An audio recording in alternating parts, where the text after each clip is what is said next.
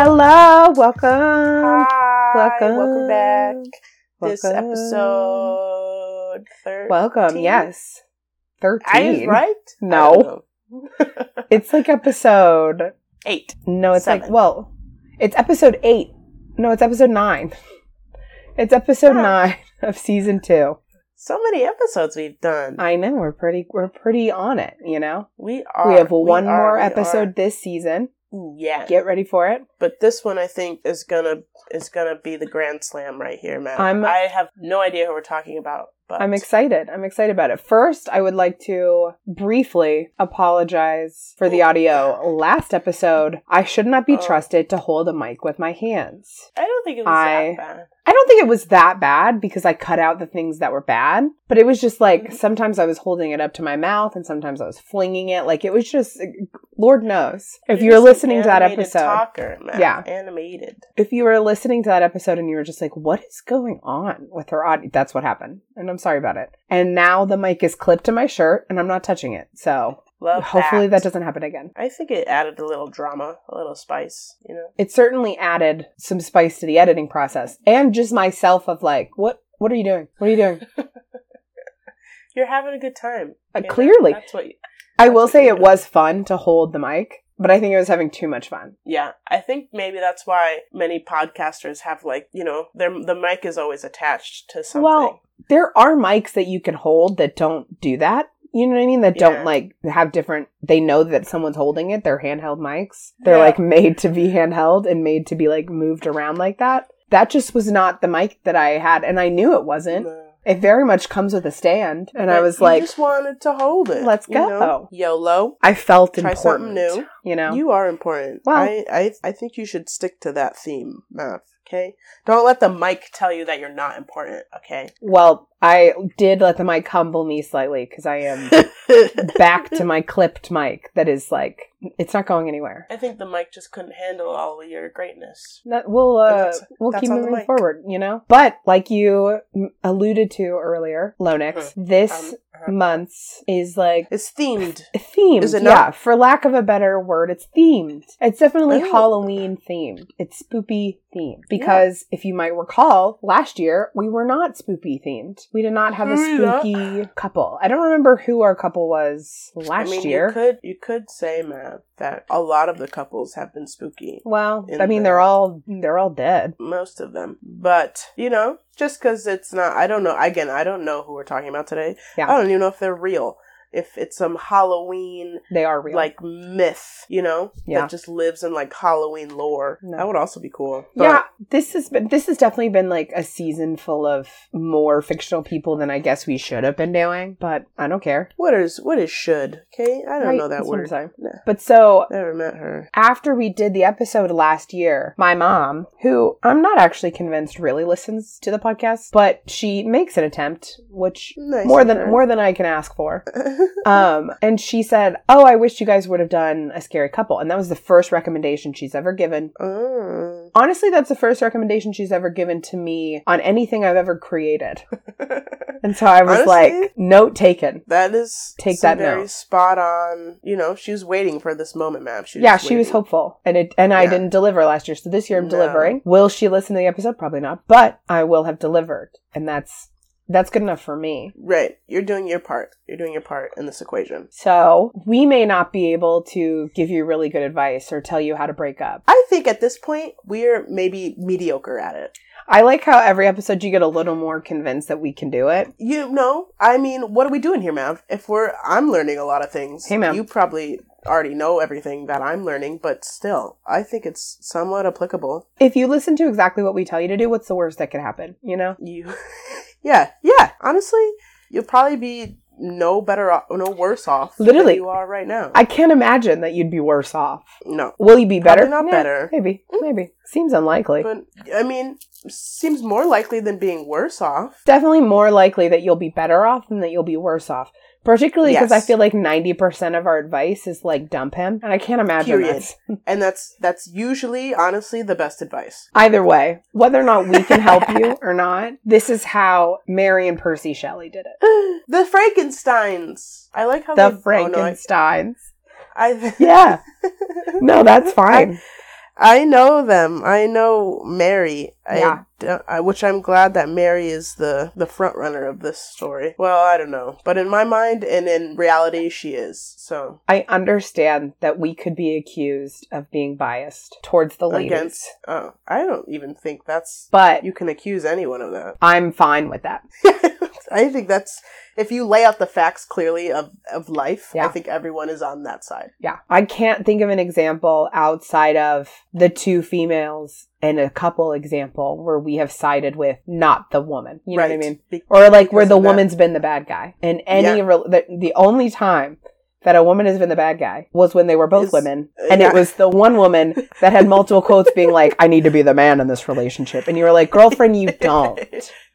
That's like the whole point. You definitely do not, but I love that that's the whole point scenario of a lesbian relationship is that you don't have a man in that relationship. There you go, man. That's why. Period. That's why they do that. That is why they do that. And, you know. So let's hear about Mary and Percy. Mary Shelley was born Mary Wollstonecraft Godwin on August 30th, 1797. Jesus Christ. All of that was so much to take in already. She is the first child of William Godwin and Mary Wollstonecraft. Wait, what? Mary Wollstonecraft Godwin was the daughter of William Godwin and Mary Wollstonecraft. Oh, so they did a little like hyphenation with her name. Okay, gotcha. Honestly, William Godwin and Mary Wollstonecraft are interesting enough to be their own episode. Oh, wow. So we're not going to go too in depth, but it isn't, I think for Mary over a lot of other people we've covered, knowing exactly who their parents are is very important to understanding who she becomes. So we're gonna talk about them for a second. Mary Wollstonecraft was a famous feminist writer. Her most famous works were A Vindication of the Rights of Women, which advocated for educating women, and Maria, or The Wrongs of Women, which is a novel about a woman whose husband put her in an insane asylum. Okay.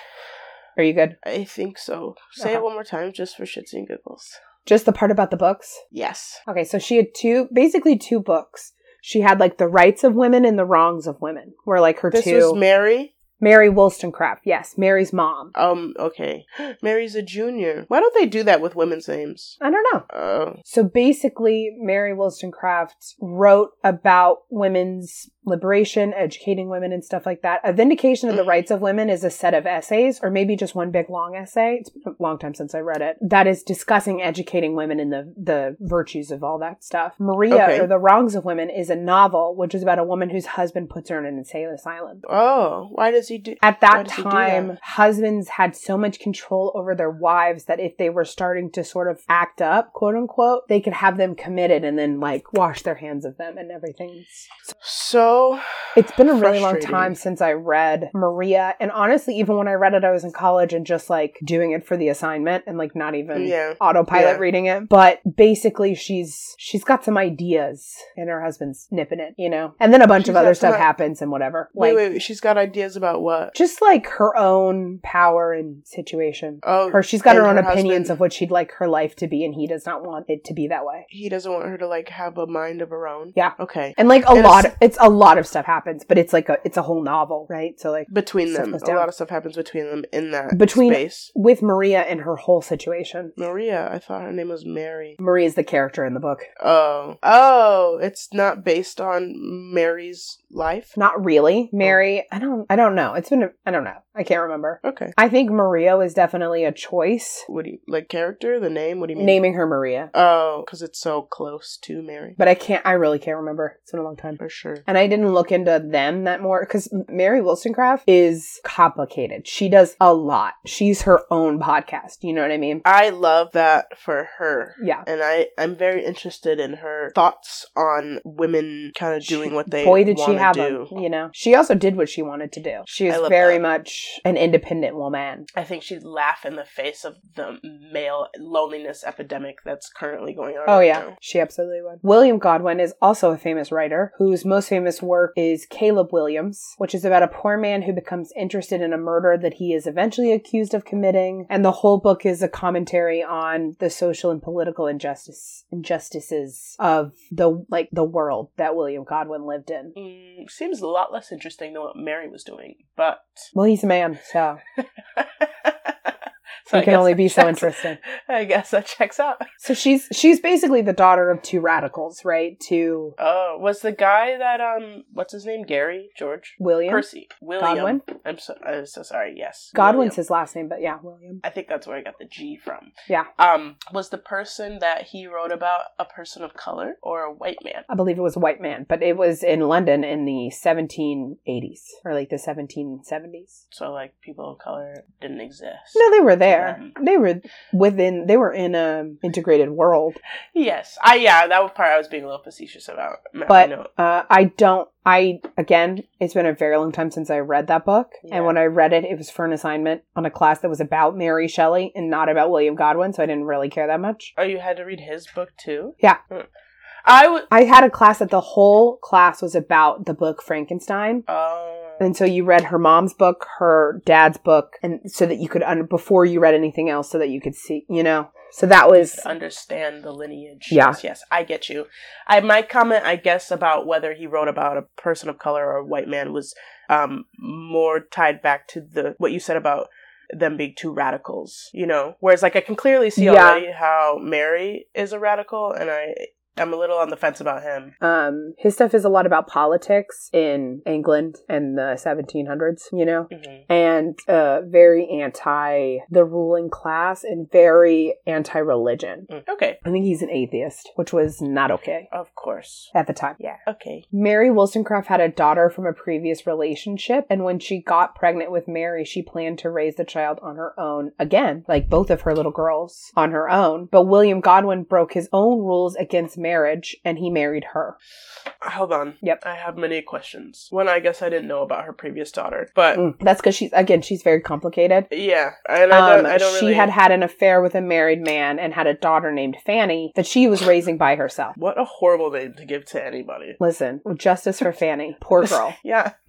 And so when she got pregnant again with William Godwin, she assumed she'd just do the same thing, be a single mother again, not a big deal. But they were together. Yes. Were they not? Yeah, but they weren't, neither one of them, were particularly interested in marriage. Right, but they were, still in a relationship. Yeah. And plenty of people that are... And he loved her, and so married her. Because I get it. We're in, the 1700s, so, to have a baby with somebody and is not allowed. It's not allowed. I mean, they did it. Well, yeah, she would have been shunned from her family and all polite society and anyone worth knowing. But she just didn't give a fuck. Mary Wollstonecraft was like, shun me. I don't care. I thought she already did that with her first daughter. Yeah, so that's what I'm saying. She didn't care. But he did. So he married her and they got married. Was her family had already shunned her?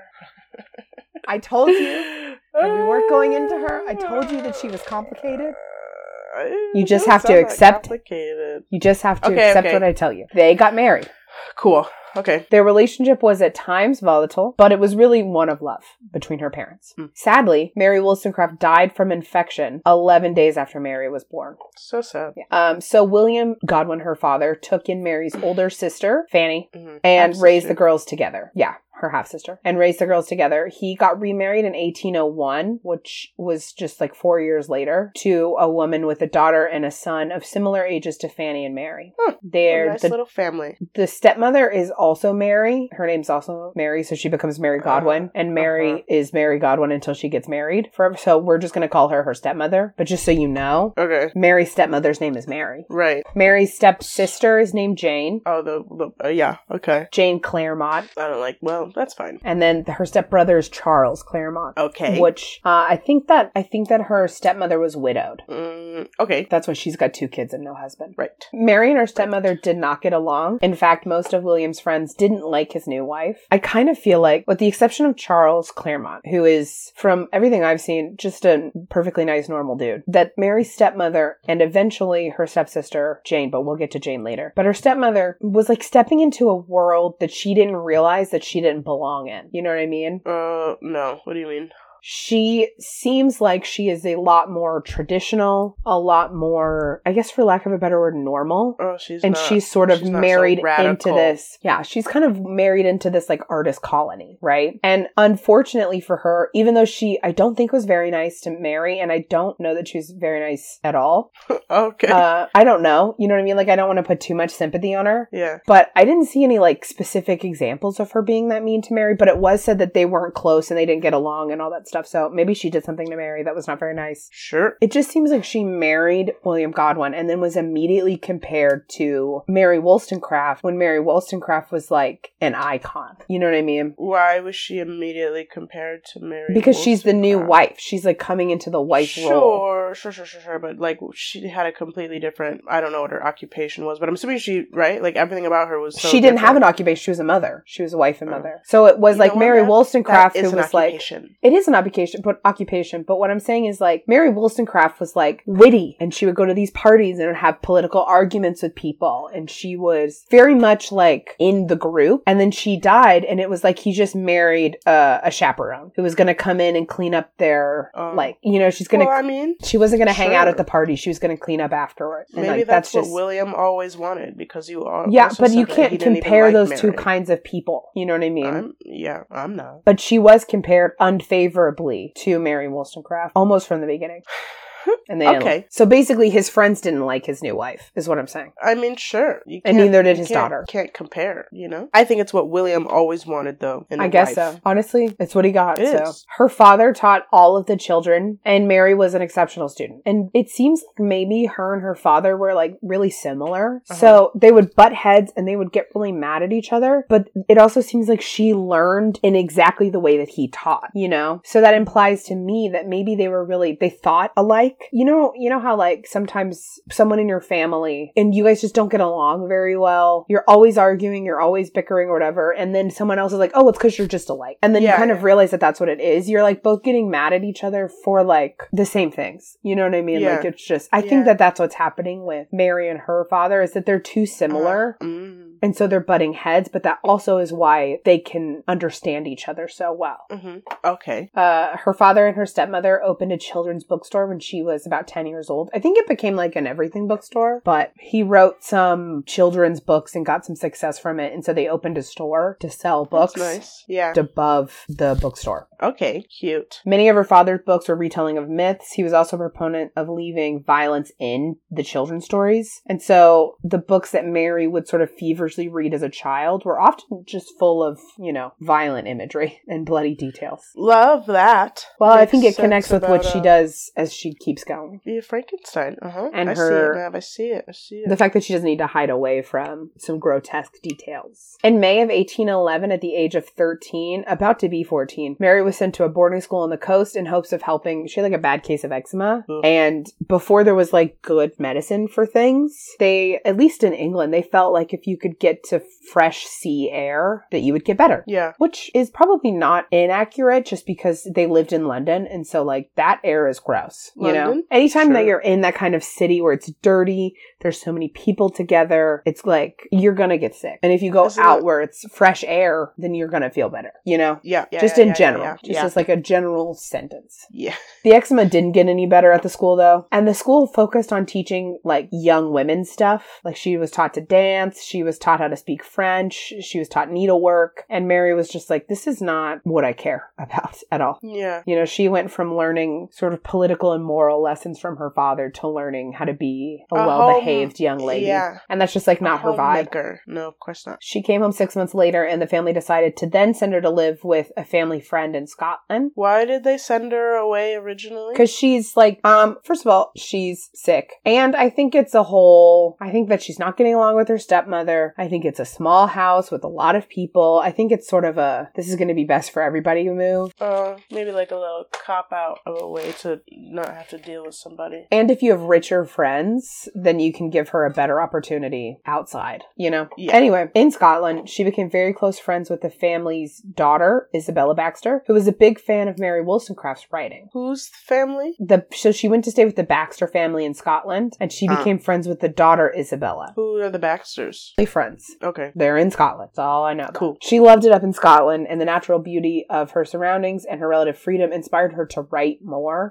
So finally, Mary is glowing, literally, as her eczema is clearing up, and her complexion is clear and her smile is bright. Isabella's brother fell in love with her, as did a number of other boys up in town. And a letter from her family, she learned that new admirers of her father's work had begun visiting the family home. A young couple of newlyweds, Percy and Harriet Shelley, were mentioned. In November of 1812, Mary visited home with Christy Baxter, another sister in the family that she stayed with. So not Isabella, but like Isabella's oldest sister, came with Mary back down to London. Christy met Shelley in November, and she described him as tall with large blue eyes. But it's unclear if Mary met Percy at the time. Percy and Shelley are... Yeah, that's just his whole name. Okay. Christy and Mary stayed in London for a few months before returning to Scotland in March of 1814. At the age of 17, she left the Baxter house for good and went back home. Robert Baxter followed her to London in hopes of proposing to her, but it didn't work out because she pretty much, if she hadn't already met Percy Shelley in 1812, then she definitely had met him now. Percy Shelley was born on August 4th, 1792. He's the oldest son of Timothy Shelley, a member of Parliament, and his wife Elizabeth. He had a relatively happy childhood and showed a skill for reading and learning languages at an early age. In 1802, at the age of 10, he started school where he was bullied. The bullying and his overall mental health while in school got so bad that he would have nightmares and sometimes react violently. Ooh, yikes. He also liked to do his own scientific experiments, most worryingly with gunpowder, which sometimes blew up things like fences. In 1804, he went to Eton, which is the same boarding school that Prince William and Harry went to, so it's still around and I think still Richie Rich. Sure. He continued to suffer bullying and became more aloof and separated from his peers, even earning the nickname Mad Shelley because of his violent outbursts and his science experiments. This was Percy? Who was this? Yeah, we're talking about Percy Okay. now. He enrolled at Oxford at 1810 at age 18, by which time he had already written a book of poetry with his sister and a novel which was published in 1811. He was Or bullied which would because be he published was in like... 1811. He was bullied because he was like smart and...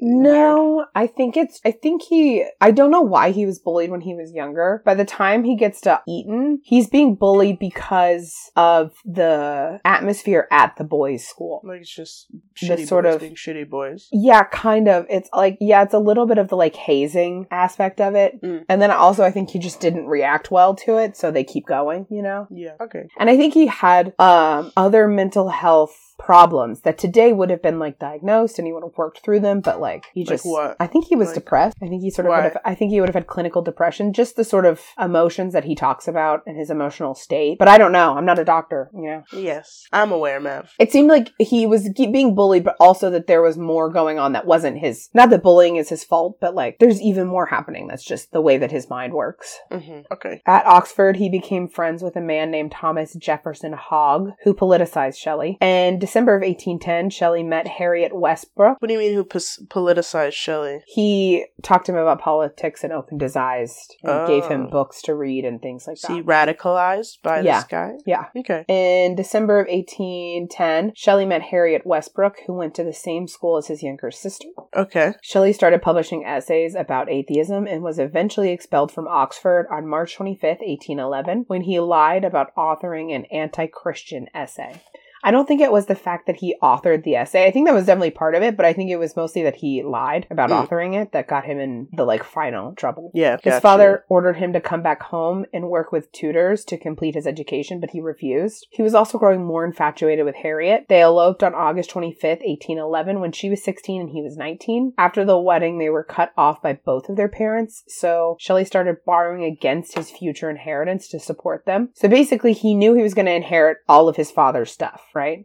So he knows he's getting like, let's say he knows he's getting $10 million when his dad dies. So he's taking out loans for like $5,000 over and over and over again. And he's using his future inheritance as collateral and sort of slowly eating away at it, because that like $5,000 that he's taking out a loan for, he's going to have to end up paying back like 15 because of the interest rate over and over and over again, because his dad cut him off, and that's how he's supporting. So instead of getting, you know, like a job or anything, he's just taking out loans against his future inheritance. Anyway. Okay, well, Teach their own. Yeah. He heard that one of his favorite authors from childhood, William Godwin, was still alive, so he wrote to him for advice. In September of 1812, he published his poem, Queen Mab, which was a mythological retelling that was full of social commentary, so very similar to what William Godwin's doing. On June 23rd, 1813, Harriet gave birth to their daughter, Eliza Ianthe. Weird name. Okay. However, the couple weren't happy. They were fighting and estranged throughout the year. In March 1814, they remarried to ensure the legality of their elopement and provide security for their child, but they now lived apart. Okay. By now, he is visiting the Godwin household daily, allegedly for William, but he was more than happy to see and speak with Mary.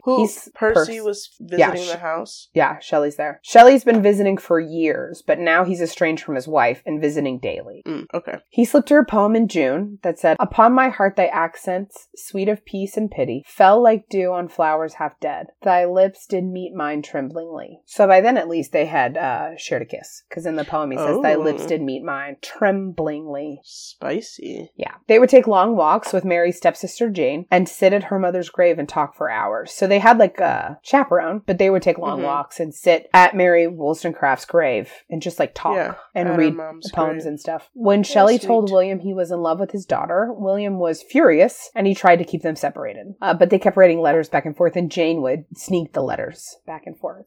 Shelley met with Harriet and told her that while he still cared for her, that their relationship was never full of love and passion as his relationship with Mary was. Harriet, who was currently pregnant with their second child, blamed Mary for seducing her husband. A few days later, Shelley came to the bookshop while William was away, and he brought a bottle of laudanum and told Mary that they couldn't be together in life, they'd be together in death. He pulled out a gun, and drama ensued. Everyone's screaming, everyone's yelling, until Mary and the other women in the Godwin household, so Jane and her stepmother and Fanny, managed to talk him down. Talk him out of this, like, murder-suicide thing. What a weird... Yeah. On Thursday... Well, he's a romantic, I guess. He, like, that's not romantic, really man. That's fucking crazy. Maybe in 1811 or whatever. 1815, 1814. No, that's crazy. Batshit crazy from the beginning of time to the end. Listen, if we could impart a little bit of advice, it's that if he tries to bring a murder-suicide pact into the situation, it is probably not a good idea. Again, yes. Big red flag. Can't explain that enough. Well, she didn't ask for her advice, so... On Thursday, July 28th, Mary and her stepsister Jane snuck out of the house and ran off with Shelley. They planned to go to France and Switzerland. They both did? They both did. Weird. They planned to go to France and Switzerland where they could live more openly without the societal judgment that usually follows, just open, blatant affairs. No idea why Jane also went. I have no idea. No, they are not in a throuple. Could have fooled me. But I also don't know why she went. And no one does. Like, people are like, oh, maybe she was getting in a fight with her parents too. Maybe she hated living there. Maybe. She wanted her own set of freedoms. Maybe she also loved Percy, but he loved Mary. Like, I don't know. Could be so many things. Who knows? They barely got to their first hotel in France before Mary's stepmother found them. She mostly just wanted her daughter to come back. Jane. But Jane refused to go. So her mom just turned around and left. Shelley managed to leave town before his latest loan had come through. So by the time they got to Europe, they were basically out of money and they had to kind of just walk from France to Switzerland. And they would buy a donkey and go as long as the donkey would last and then buy another donkey. You know what I mean? Sure. By August 27th, less than a month later, they decided to return home. They spent the last of their money on a boat ticket, and Mary, who was always one to have motion sickness, had a particularly rough voyage as she was not only fighting her motion sickness on the waves, but also morning sickness. Oh, she's preggo. She's pregnant. They returned to England, but they didn't reconcile with their loved ones because both of their families were sort of like, oh yeah, we'll reconcile with you, but you have to end the affair. And they were like, oh no, we're not doing that. Mary's never got fully divorced from the lady? No, divorce is just not an option. Oh. Too expensive, and it's way too expensive and really hard to get. So it's just sort of I honestly don't think Mary cares. I think Mary's fully indoctrinated in her mom's oh, for sure. Outlook on the world, and marriage doesn't matter to her at all. Right. Yes. I was thinking more on Percy's side, since he's the man in that situation. It might be a little easier for him to be like, I don't fucking want to be married to you anymore, but I guess not. I feel like for Percy, he married Harriet as a solution to emotional instability that he was feeling because he married her when he was getting expelled from school. He was fighting with his family. Shelley. And so it was another act of rebellion to marry her. I don't think he ever really thought about marriage and building that kind of life with somebody. Why and so was it an act of rebellion to marry her? Because his family didn't want him to marry her. But it's not like they were like opposed to marriage. No, they thought that she was below his station. Because he was, I don't know. Harriet didn't do anything to me, so. And she seemed fine. I don't think she did anything to him either. I think he just like... I don't think she's listening to this, so it doesn't matter. I think that it was the sort of thing where they did it and he almost immediately knew it was a mistake. But what are you supposed to do now? I mean, it sounds like he did it knowing that it was a mistake. Like, I don't think that was... I don't know. To me, it didn't seem like that was like a revelation he had. He like went into it being like, yeah, I don't give a fuck about this girl, but I'm just doing this for X, no, Y, Z reasons. I think he got caught up in the romance of the situation and eloped with her. But then once it came down to actually being married, he was like, oh, I don't want to do that with you. Nice. And then I think he found Mary, and in Mary, they sort of both were like, well, marriage doesn't matter. And so for Percy, that meant that his marriage that he was already in didn't matter. And for Mary, it meant, I don't need to marry you. Yeah. But Percy actually, like, genuinely liked Mary. He loved Mary, yeah. The three of them rented a small place together in town while their families bowed to societal pressure and basically shunned them. On November 30th, Harriet gave birth to a son, Charles Shelley. I love the name that's Charles. The thing. What? Is that if she gives birth in November, 9 months before November is February. Yeah. You know what I mean? It's like, he's still having sex with her. With who? Hazel? Harriet. What's Harriet. You know, he's Hazel's still having a better sex with name. her while he's going and flirting with... Wait, why are you saying that? Because what? I thought he had, like, run away with Mary across the country for a little while. He did. They left in July and they got back in August. Oh, that's not... They didn't make it very long. No. So you're saying before that, in February, he was having sex with He was having Harriet. sex with Harriet. Did she get pregnant or something? No, but they got remarried in March. I thought they were already married. They were, but I talked about that before. They got remarried to make sure that their elopement was legal and to make sure that their kids were legal and secure. Okay. Either way, it doesn't matter. What I'm saying is that if she's having a baby in November, then he's clearly not that far away from being in a physical relationship with her. With Harriet. With Harriet. Right. Oh, yeah. Okay. That's all I'm saying.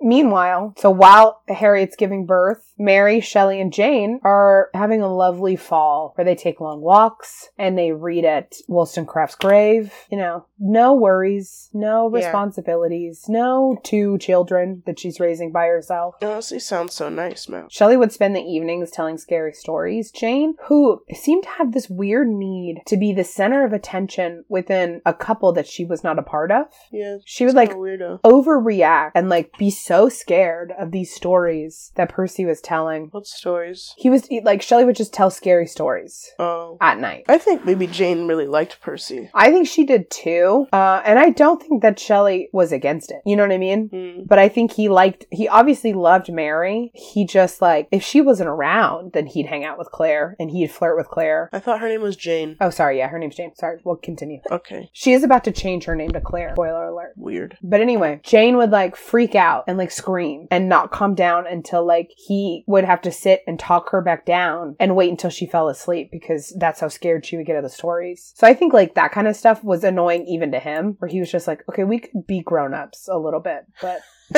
okay. Maybe she had her own mental health issues. I mean, she is young. I think Jane is Mary's age or maybe I think Jane is Mary's age. So, and Mary's young too. Mary's just like got wise beyond her years vibes. But how old is that? How old are they? Mary's born in 1797. So she's 18. She's 18 right now. And then Percy was born in 1792. So he's 5 years older than her. So she's 18. He's 23. Okay. So they're both kind of babies. So they are young, but like she's being like a child. You know what I mean? And he's kind of just like, okay. Yeah. Do we have to scream? Okay. On February 22nd, 1815, Mary gave birth to a baby girl. She was premature and sadly died 9 days later without ever having a name. This put Mary into a depression, as you can imagine, but she only confided her emotions to her journal. She didn't ever talk to them with Shelley. While Mary was mourning their loss, Jane became Shelley's companion on walks and on like shopping trips and stuff like that. So by the time Mary Mary started to feel better, she was like, this needs to end. This needs to stop. This like coupling. Yeah. Even though they were already all hanging out together. I think that not the two of them. I think that when Mary, because I think after the baby died, Mary was sort of like unable to get out of bed for like a week, you know? Yeah. Like she was very upset. And during that time, well, I'm sure Percy was also upset in his own way. He was still doing the stuff that they always did. Only now, instead of it being all three of them or him and Mary, it was him and Jane. And so once she felt better, Mary saw that and was like, okay, so we're not doing that anymore. Yeah. She got a little jealous. She had Shelley pay for Jane to visit the country by herself. She sort of sent Jane on vacation out to the country. Oh, well. She's hardcore. While away, Jane changed her name to Claire. She felt that Claire Claremont sounded more glamorous, which, you know, to be fair to Claire, kind of does. It's got a ring to it. Wrong. Yeah. So from now on, she's Claire. Her stepsister is Claire. Okay. I don't want you to get confused. Goodbye to Jane forever. I think Claire is a little easier to remember anyway. They're both pretty basic, but yeah. Mary and Shelley stayed in London where he finished and published a book of poems. And then on January 24th, 1816, Mary gave birth to a healthy baby boy that they named William. Oh, okay. So she got another baby. Yeah. Claire used her free time to write the world famous poet, Lord Byron, who you may have heard of. Lord Byron is basically like a rock star of the 18 teens. He's like, I've literally heard people compare him to like Michael Jackson, Elvis, Justin Bieber. Okay. Now we're getting crazy here. Listen. So his poetry's like good, but he's more known for his persona, which was very bad boy, very like lock up your daughters, fellas, I'm coming to town. Okay. You know what I mean? Yeah, he's a kind of a fuckboy. He's absolutely a fuckboy. Okay. He is the most famous fuckboy in the world right now. Or then. Right. Okay. So basically Claire just wants, I think Claire wants to be famous. And so. For what? Who knows? Whatever she can be famous for. And it's hard for her, particularly being Mary's stepsister or whatever, because Mary's parents are famous. Right, but. So did Mary the dad by die? proxy is, no, the dad's still alive. Okay. But like Mary's mom is very famous. And Mary's dad is famous too, but he's still alive, right? But Mary's mom is dead and like is an icon, like I was saying. They're actually famous. People know who they are. People are writing about them. And so Claire is stuck being close to this kind of celebrity, right? Yeah. She's the stepdaughter of a famous writer, but she's not the daughter of a famous writer. Right, yes. And there's nothing she can do about that. I mean, she could try to have any sort of fucking skill of her own. Yeah. I don't know if she did that or not, but I do know that she wrote Lord Byron until he agreed to meet her. Like she wrote him letter after letter after letter until she agreed. Because Byron met her because he knew her stepfather or like knew of him and was a fan of William Godwin's work. Oh. So he agreed to meet her. Okay. And then she continued to write him and make meetings with him until she could become his mistress. Okay. That was her plan. She's going to become Byron's mistress and then use that to catapult to whatever she wants to do next. This is why she never succeeded in life. I'm just going to say. It's not a great plan, but that's okay. Yeah, it's really sad. On some level, Claire's just like sad. You can either go she's annoying or you can go she's sad. Because, I think both is probably just true. Yeah. I think that Mary felt the same way where she's like, she is so annoying, but I also feel so bad for her. Yeah, but she's also still so annoying. He never really seemed to care about Claire, Lord Byron, but he was also honest that he didn't care about her. Like he never pretended that it was something deep or important to him. And she would say things like, I know that you don't care about me. And he'd be like, yeah. I don't. I'm happy to have sex with you, but I don't care about you at all. Oh, so rude. I know. And he like, it seemed like he also just like found her annoying unless they were like actively hooking up. Well, he's kind of sucks for that too. He sucks. You know? He does suck. I'm not saying he doesn't suck. Like, and that's what I mean. I feel bad for Claire. Yeah. But also, she's got to grow But you just kind of want to shake her and be like, girl, yeah, if you just like spent time figuring out who you are, then this is not what's going to happen to you. You know? She introduced Shelley and Byron, and the two became fast friends. And Byron also really liked Mary. So like... Everyone loves Mary. Because I think Mary is just smart, willing to say what she thinks, what she feels. She's not trying to please anybody else. Yeah. And then I think that could be Claire, but she just gets so caught up in wanting what Mary has that she doesn't ever get to just have that. Because what Mary has is self-confidence. Yeah. You know what I mean? And I think Claire lacks that entirely. So yeah. So you feel bad. You can't help but feel bad for her on some level, but you know she's annoying. You know she's so annoying to be around. Yeah. Byron was rich, titled, and talented. talented. So he was pretty much traveling and partying 24/7. Okay. When Claire stopped being his mistress, she talked Shelley and Mary into traveling to the same place Byron was in hopes that she could win him back. So he was like, I'm going to Geneva. And she's like, cool. When do I go? And he's like, you don't go because you're not invited because we broke up. Okay. She's like, well, can I come? And he's like, no, you cannot come because I don't want you there because I'm sleeping with other people and you can too. Well, at least that's a nice part, I guess. You know, he's like, I don't, nothing but love. Yeah. But I don't want to be around you at all. Yikes. Okay, thanks, bye. And so no. instead of taking that as like, okay, that's fair, people break up. Yeah. Instead of responding like that, she goes, hey, Shelley, what if you, me, and Mary go on vacation to Geneva? And Percy's like, that sounds like a great idea. I would love to get out of town. Let's go to Geneva. Why are we going to Geneva? And she's like, no reason. This is the exact hotel we need to go to. And Shelley's like, okay, why this hotel? And she's like, no reason. And then they're there for a few weeks and Byron shows up. And she's like, oh, fancy running into you here. But Byron is vaguely laid back, at least in this moment. I don't know much about him in general. He also likes Percy and Mary. So when he sees them all, he's like, oh, hey guys, what's up? You want to come hang out at the villa by my villa? And they're like, yeah, for sure. And so they all hang out together all summer. Byron is dating multiple people, but also kind of dating Claire whenever she sneaks into his house. She's very just like, if I can put myself in front of you enough, then you'll pick me. And he's like, oh, wow. Is it picking if you're in my bed? If you have crawled into my bedroom? Does that still count as me picking you? He could have some fucking decency, Listen, he is absolutely not the good guy here, but she's doing so much. Yeah, she's not making it any easier on herself. And it's the thing and I guess the reason that I'm feeling judgmental about it is because I don't think she cared about Byron, the person. Yeah, I think she cared about the status and the things that he could get her. Like, I don't think she loved him either. I think she loved the idea of being his mistress. And I think that, if you find someone that you actually like, then it's not going to go like that for you, hopefully. No, but she's not even, I don't even think she could find someone she actually likes because she don't even like herself. Yeah. Like, she's not even in that state of mind. It's so sad. It's very sad. I just kind of like, if this is me, can someone please tell me? If this, you know what I mean? Like, if this were you in the Byron situation, I would want the Byron guy to just be like, you need to stop, which he never does. And I know that's not his job.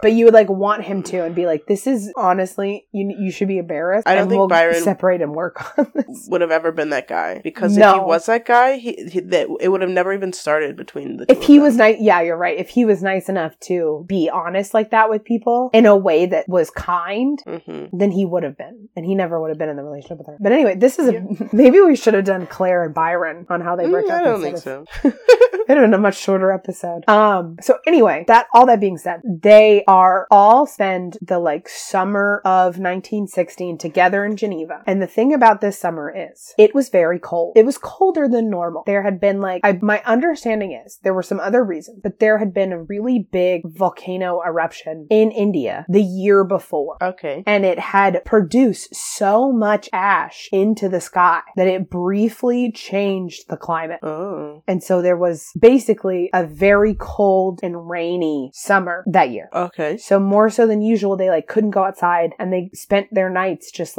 talking in the living room, or the drawing room or wherever the fuck they were. Yeah. So they all just sort of talked and chatted inside day after day after day and they got bored. So one day Byron found a book of eerie tales and they all sort of read them aloud. And he realized that everyone had a really good time reading these stories and talking about them. And so he goes, oh, you know what? Everyone should write a ghost story and then we'll all come back together and tell each other our ghost stories. Cute idea. It's a cute idea. Listen, my understanding is that Byron was probably someone that was nice to be friends with, but not depend on and not sort of in any sort of romantic situation with. I don't know. Who gives a fuck about Byron? But I think he's fun. I think he's fun at a party. Anyway. I think you have a crush on Byron. Ooh. No. There's no male in this story that is of any interest to me. They all suck. I'm proud of you, Matt, for that. Okay, so they all split up to write their ghost stories. Mary thought and thought without an idea for hours, and then she had a vision. She began writing the tale of a student named Victor Frankenstein and the creature he made on a dark and stormy night. The group loved the story, and Shelley encouraged her to expand it into a novel. Shortly after, Shelley's father offered him a higher allowance if he returned to London, so they came back home. Claire also announced that she was pregnant with Byron's child, which he offered to support after she was born. town. So Mary, Shelley, and Claire went to Bath to wait for Claire to give birth. On October 9th, Mary received a concerning letter from Fanny, her older sister. Her father had also received a letter. So Shelley and William Godwin both went and looked desperately for Fanny. She basically sent a letter to her family and her sister and then disappeared. And so everyone went to go look for her, and they couldn't find her though. And she was eventually found having died by suicide in a hotel in the middle of town. Who died by suicide? Fanny, the older. I forgot all about that lady. I know. And Mary felt really bad because she was Mary was if I would have been with Fanny and not fucking Claire, then maybe Fanny would have been fine. Well, what was Fanny doing this whole time? Fanny was always struggling. It's because her name was fucking Fanny. Maybe. That's why. Set her up for failure with that one. On December 15th, Shelley got a letter informing him that Harriet had died. She had been found drowned in a lake in Hyde Park. Harriet? Yeah, Harriet's dead as well. Very sad. He fought for custody of their children. Wait. She killed herself, or she just died? She was found drowned. I think the implication was that she had drowned herself, but I don't know. And I don't want to make any assumption. But that's what it was thought of at the time, was that she had died by suicide as well. He fought for custody of their children when Harriet's parents refused to give them up, but they ended up both losing custody, and the judge sent Ianthe and Charles to live in a foster home because the judge thought they were both kind of wicked people. Who? Which ones? Both Harriet's parents and Percy. I think I don't know why he didn't like Harriet's parents, but for Percy Shelley specifically, they said that he was an atheist and no one liked that. Oh, okay. But so his kids from his first marriage are living in a foster home against his will. Right, of course. Before the judgment was passed, though, it occurred to Shelley that he would look more appealing as a guardian if he and Mary were married, and since they were free to do so, they did, and they got married on December 30th, 1816. Mary's father and her stepmother were both witnesses. Mary's father? Oh, so stepmom's back in the picture now. Mary's dad really likes Percy's money. Mary's dad, so of course. He asks for loans a lot, so they're back, especially now that it's legal, they're back in the picture, kind of, but they're never that close again. Anyway, Claire gave birth to her daughter Allegra, although she originally was named Alba, but she eventually is baptized and named Allegra, so we're going to call her that. On January 13th, 1817, the Shelleys spent the next year working on a book about their travels, which was published and well reviewed, and Mary continued editing Frankenstein. On September 2nd, 1817, Mary gave birth to a baby named Clara, and then in November of that year, Frankenstein was accepted by a publisher and then would be published anonymously later that year. Why anonymously? Most of the time, women were published anonymously. It helped. Of course. Them Say less, Say less. In March of 1818, they all went back to Europe to deliver Allegra to her father, who would be arranging for her care. Who's Allegra again? Allegra is Claire and Byron's daughter. Oh, okay. Mm-hmm. Tired of England, Mary hoped that they could build a new life in Italy. Claire was sad to see Allegra go, and it was decided that she could visit her daughter in August. While in Italy, they got word that Mary's book was a big hit. People freaking loved Frankenstein, as they still do. In August, Shelley accompanied Claire to see Allegra, as they decided. Mm-hmm. When they arrived, Byron offered them the use of one of his houses for the season, so Shelley sent for Mary and the children to come. I think Byron, I don't know where Byron was, but he either wasn't in Italy or he wasn't in the same part of Italy that Shelley and Mary and Claire were staying, and their kids, because Mary has 2 kids now. She's got William and Clara right now. Okay. So they went to go see Byron. I feel like Byron might still be in Geneva. So it's kind of a journey to get there, but it might have been part of Italy. I can't remember. Anyway, they go to see Byron, and then Byron says, do you want to just stay in my house for the season? I'm going this other place. And they were like, yeah, sure. And so then they write back to Mary and say, hey, Mary, bring the kids up here. But by the time the word reached Mary, she was already worried about Clara, who had a fever. Oh no. Poor by the baby. time they got to Byron's house, Clara had gotten much worse. So Shelley and Mary took her, it must be in Italy. Shelley and Mary took her to a doctor in Venice, but Clara died in her mother's arms that night. So sad. Again, Mary confided her sorrows into her journal and not to her husband. He, of course, noticed that she was sad, but I also don't think he ever really understood how devastated she was. How could you know? Also, isn't that his child too? Yeah, but I don't know if it's just if it's a men are different in that stage. I don't really know. He was definitely sad, but I don't think he understood how just broken she was every time this happened,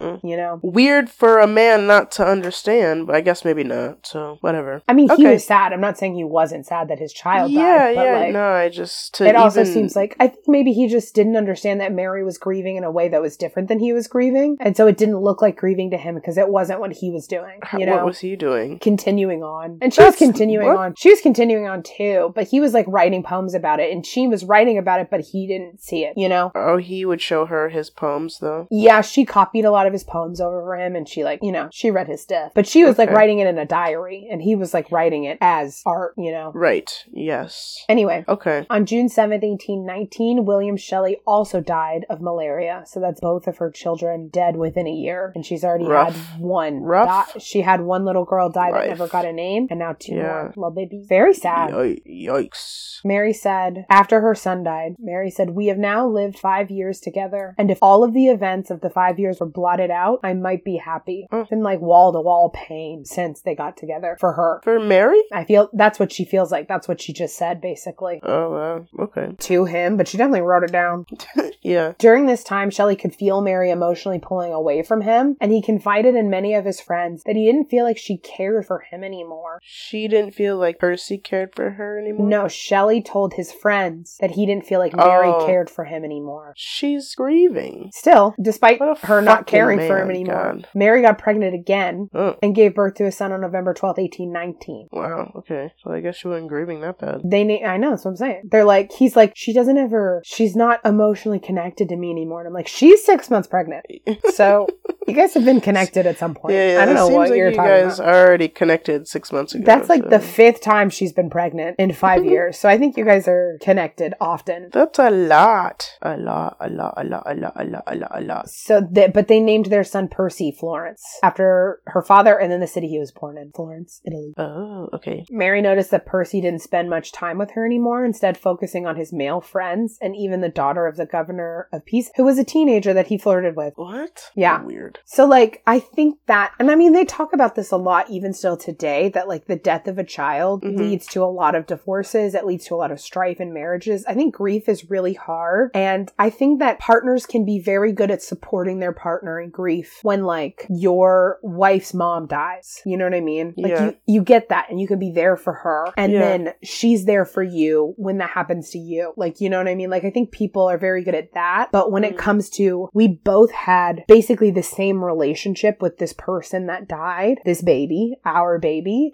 And so we cannot grieve separately and together at the same time. You know, we can't grieve together. We don't know how to do that. People don't know how to grieve together. They know how to grieve and support someone who's grieving, but they don't know how to. I think they specifically, Mary and Percy, I know that they don't know how but I mean, I think do it's that. a problem still with a lot of people. I think it happens often that the problems that they're going through are problems that people are still going through. And that what can happen tragically is that when you're mourning and so you close yourself off because that's what you need in that moment, that sometimes it never gets to reopen, you know? The reopening is so much harder than the initial closing. Oh, yes. And so Mary closed herself off. You're just a different person afterwards, you know? Yeah. It's like you're never and the there's same. Also something to be said for sometimes when you're grieving, you need someone there. The way that you grieve specifically is that you want people there with you. And the way that other people grieve is that they don't want anyone around, you know? Yeah. And so if your partner is the kind of grieving that needs you around, like Percy, I think might have been the kind of person that needed Mary around. He needed them to just keep going and talking and like laughing and still connecting to each other. I wonder if he would have been happy to talk about it, you know, talk about the grief and go through it. And that's what he needed, but that's not what she could give. And with stuff like was grief, even helpful for her. Yeah. Well, with stuff like grief, it's just never, you can't take it back. You know what I mean? If you weren't there for that person in the way that they needed you to be when they were going through it, you can't be there for them now. And that just sucks. Right.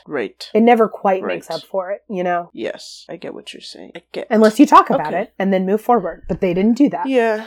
No. Didn't seem like they communicated that well at all. But so it's kind of like Mary's done with her private grieving, but Percy's already moved on. He's not paying attention to her anymore. Yeah. They're still married, and I don't think that they're fighting or that there are problems. I think that it's just distance, and neither one of them are willing to talk about the distance and fixing it, but nothing is happening. Just kind of, you know, like nothing happened. They just aren't fixing their problems. On with their life. Yeah. I get you. But remember, all that being said, that distance is happening while Mary is pregnant, so. Well, they're maybe going to come back together again for this baby. In April of 1822, they found out Allegra had died of typhus, Claire and Lord Byron's daughter. At first, they didn't tell Claire, fearing what her reaction would be. You remember, she used to scream from Scary Stories stories when everyone was like, it's not that deep, girl. But when she finally did find out, she was devastated. She was very upset, but she had a mostly numbed reaction. And I think it was sort of obvious to everyone in that moment that like Claire also experienced all of the loss and pain that like Mary and Shelley had experienced, you know, like to a lesser degree. They're not her kid, but she's had as much death and pain around her too. She's had to grow up too. Yeah. So she didn't, you know, scream and break windows and everything like that. She just was devastated, you know? She grew up a bit. She grew up a bit. Like that. Love that for her. Mary begged Shelley to take her away from the Italian town that they had been living in because she just suddenly felt like it was cursed for them because everything really bad had happened in this town. And so she just was like, can we go? Can we leave? Yeah. Okay. And her stress may have been the cause of a miscarriage that she had in June. Oh no. She began bleeding and it was only Shelley's quick action that got Mary into a tub of ice water that stopped the bleeding and saved her life.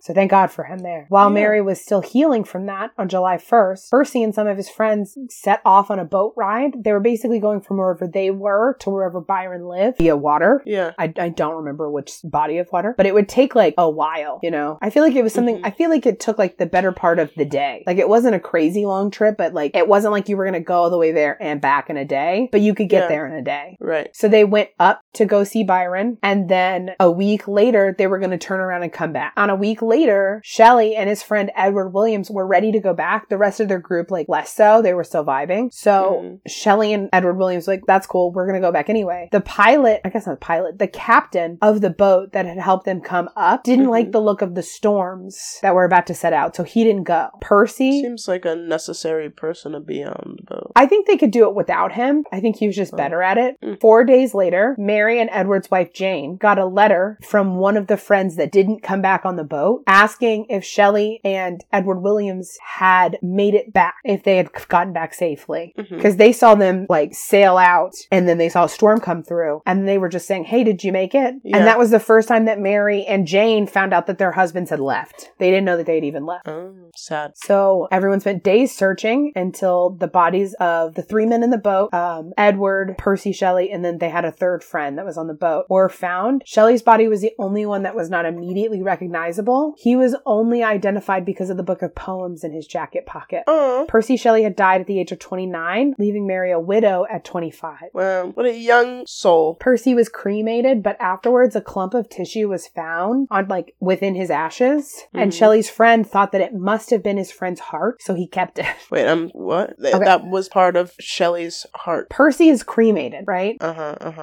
And then his ashes are collected, and within the ashes is stuff that didn't get incinerated. Yes. Fully. Yes. So he was looking at it, and I guess from what it looked like and where it was like found in the area, he was the ashes within. Like I feel like because I feel like it's like if it was up near the top, you know what I mean? He's like, if it was up at the very top, of ashes. But it's not. It's not like they swept it. It was from where they burned him, so they just sort of fell straight down. Sure. Either way, he decided it was his heart, and he kept it. So once that guy decides it's Percy Shelley's heart, then that's what it is, and you just keep going. Yeah. So at first, the guy didn't want to give Mary the heart because he thought because he believed what Percy had been sort of whining about, and was like, well, Mary didn't give a shit. Mary's a fucking bitch and doesn't like him anymore anyway, so like fuck that. But Lord Byron was like, that's fucking rude. That's his wife. You should really, you gotta give her the heart, dude. I don't know what you want from me. And Mary asked for it. It's not like he was just like talking about it. She knew. Yeah, she knew about it and she had asked for it. So I'm like, well, once she asks, you just give it to her. What are you talking about? Yeah. But anyway, he gave it to Mary. Mary took the heart. She wrapped it up in pages of poetry and she locked it in a writing desk. Like a travel, like one of those travel desks that you can close the top and lock it. She locked it up in there. Anyway, she went back to London and published a book of Percy's poems. Lord Byron died in May of 1824. Shelley's father offered Mary a small allowance, mostly for her son, Percy, as Percy's son by Harriet was the actual heir because his oldest son was going to inherit. You know what I mean? Yeah. So Percy was going to inherit, and then Mary would have benefited from that, obviously. But now she was not going to benefit because her son was the second son. son, you know? They're because her son had an older brother. Percy's her son. Right. And was her husband. But the oldest son is Charles. Yeah, that's Harriet's son. Yeah. Yeah. Okay. Got it. So anyway, Mary had to support herself because the allowance was like enough, but not enough, you know? Mm-hmm. So she supplemented it with money that she made from writing a few more novels, as well as some short stories and some biographies that were published in periodicals of the day. Ooh. On September 14th, 1826, Charles Shelley died, which meant Percy Florence Shelley is now the heir. You know what I'm saying? Yes. So they got an allowance bump, and Percy was now being sent to good schools. Like, he was being sent to better schools because he was going to be the heir, you know? Right, because the other kid died. Yes. I don't know what happened to that girl. I hope she's okay. I think that his sister, his half-sister, Harriet had two kids, a boy and a girl. Yeah. I think that Percy did give his sister a lot of money when he finally inherited the son. His half-sister? Yeah, he gave his older half-sister money after he inherited it, I think. Anyway. Well, that's nice of him. On Frankenstein, she said, "I have an affection for it, for it was the offspring of happy days when death and grief were but words." I just thought that was so interesting that she wrote that before all of the death and loss were surrounding her. And so for her, that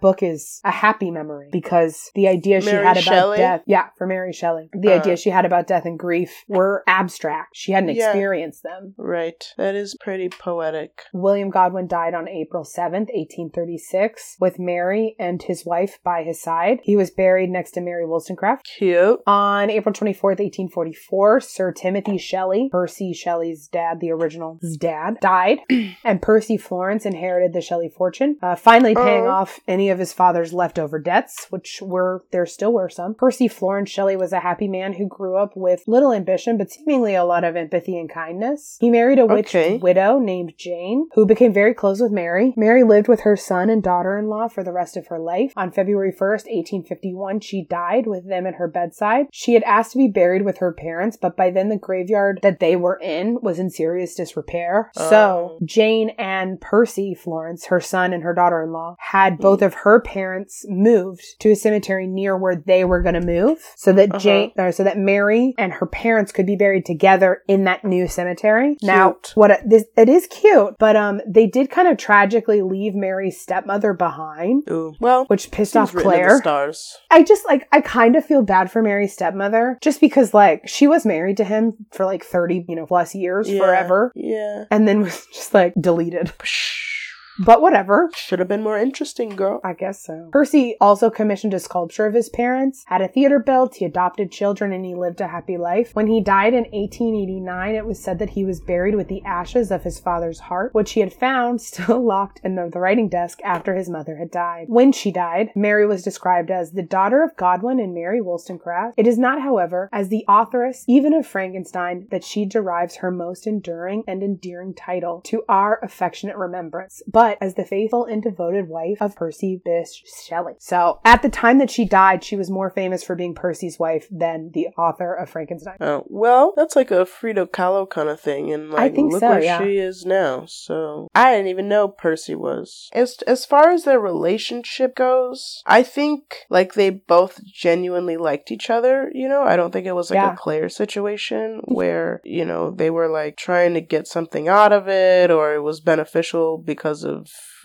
political reasons or financial reasons or whatever. Yeah. I think there was this was a love match. Yeah, genuine love and respect. Do I think they both had like their issues and flaws as human beings, which affected their relationship? 100%. And so in that way, I don't know if it was like the healthiest relationship. In fact, it wasn't at all. But I do think they were genuinely in love, and I respect that, and I love that for both of them. They're an interesting duo because the complaints that I have against them are almost not they're their fault, but not their fault. You know what I mean? Like the way that they got together, him obviously being married and them starting their relationship anyway. Like that's your big complaint, right? Right. And, well, not you, but that's like the big complaint against them. Yeah, maybe a lack of respect for other people in general. It's so interesting because if they were a modern day couple, I think he would have just broken up. You know what I mean? Oh, for sure. It's hard to judge him morally for not ending a relationship that he really couldn't have ended. I feel like he maybe could have done more than what he did, which was nothing. Like sure, the politics of the day, you can't actually get divorced, but you could have a conversation. Well, he did have a conversation with her.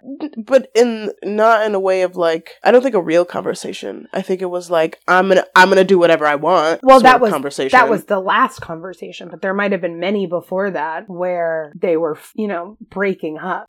Maybe you're right, but I don't think so. And especially about what you said in terms of them. The way they described them being separated before, being sort of, yes, by the time they got remarried in March, they were already living separately. I think that says something. But then again, she was pregnant in February. They got married again to secure the security for their children. I don't think divorce was ever what he was going to do, but I guess maybe he didn't know he'd fall in love with Mary. I think by that time he was already in love with Mary. And we already said, like, he never even really loved this girl. Yeah. I think that's the part that sucks. I get it. We all sometimes do things for various reasons or don't make the best decisions. We think we are at the time, and then in hindsight, you're like, oh, I definitely shouldn't have done that. But I think in this case, like, he might have had that regret, or he clearly did have that regret, but I don't think it was like, oh, I like led this woman on, or I did something that like is gonna hurt this other person or is hurting this other person. He was just like, oh fuck, now I'm in a situation and I need, it just seemed like it was more of a selfish thing. Yeah. Than like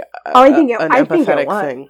That's why I feel like the marriage to Harriet was the like dating the guy with the motorcycle so that your parents hate him. You know what I mean? In high school, when you're like, oh, I'm gonna date the bad boy with tattoos, and you're just like, okay, are you dating him because you like him? Probably you are in reality, but like the reason it's a thing is that you don't like the kid, you're just trying to piss your parents off, and I think that's what he was doing. Yes, which is not. I mean, I think there's various levels of like severity to that. In high school, like in modern day high school, there might not be. Yeah, it might not be like that, but back in this time, right, where you get married for life and then you have babies, that was much more of a serious decision to make back then. Yeah. With having that same thinking of mind of like, I just want to piss people off, so I'm gonna go and do this, Yeah. As compared to like today, where it's like, okay, you can do that, and it won't like drastically affect the rest of your life. Yeah. But I think between the two of them, because who gives a fuck about everyone else in the story? I mean, I do, but like, know. No, I get what you're saying. If you're ignoring that part, which we've already said is kind of like, it's hard to even really judge them on it, because I think that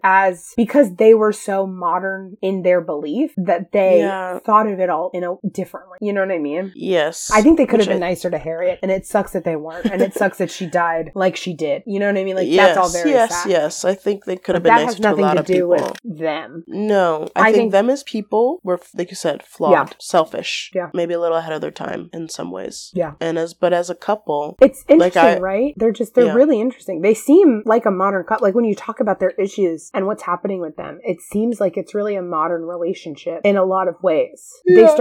They started to break up. I mean, he died, and we really don't know what would have happened had he not died. Would they have fixed it all? You know what I mean? Yeah, I don't think they would have, but you never know. I don't know. You never know. Who knows? Yeah. There was something about Percy Shelley that just like refuses to allow things to settle. Like they were moving constantly throughout those like 5+ years. Yeah. They moved every 6 months. You know what I mean? That's crazy. Yeah. Her kids died. It's not like it's his fault, but they definitely like died because they were moving around so much and traveling to all these places and stuff. They were pretty unstable in that way. And like the boats that you travel on aren't clean for little babies. No. Yeah. No. And they're not near doctors that they know. They're not going to I don't know. Yeah. No, I think indirectly he died. Her life. It seems like after he died, her life was a lot consistent. Less chaotic. It was a lot more consistent, and that's because she was she was the only one making these decisions, and like it got better for her afterwards. But that doesn't mean that it was bad during. Yeah, I respect them as people mostly, and their work, like how dedicated they were to those things. And I honestly, I think they had a real love for each other. And if I found someone in my life that I shared that same love with, I would be happy. I would hope we would communicate better and like do everything else better. But in terms of the love part, yeah, I think that's a happy ending. I feel like the idea of Mary and Percy Shelley is very much like having dates at the gravesite, like even the murder-suicide bullshit, like it being that intense and it that romantic and this like that's a little almost crazy for me, but yeah, gothic that's the idea of what they are. And it's so interesting when you really look into it that what they really are, and the reason that in my opinion they're really interesting, is that they were human beings very willing to discuss their emotions, just not with each other. And so you're left with this like very clear story of this relationship that we don't always get. You don't always get the inner monologue of these people. Yeah. And because their writings still survive, we do. And we get to look at it. And so they're not like, they're not just this morbid curiosity couple, but they're also like a real couple that dealt with, you know, the loss of a child, which is what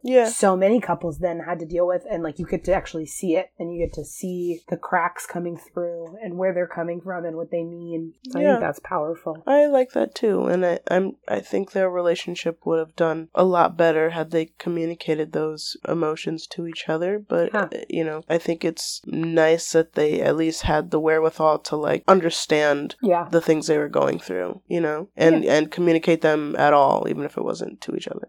All right, there are basically one source with an additional supplementary source for this. The first one is the book The Strange True Tale of Frankenstein's Creator, Mary Shelley, by Catherine Reef. And then the next one was sort of supplementary. It's a timeline of Mary Wollstonecraft's Shelley's life from the History of Science Museum. That just really, it's very detailed, and it goes through the exact like order of events. So it's really helpful. Okay. And then our intro-outro song is Feeling Good by White Hot from Freebeats.io. Woo! All right. Good job, Mav. All right. I hope you enjoyed Thanks our for listening, spooky episode.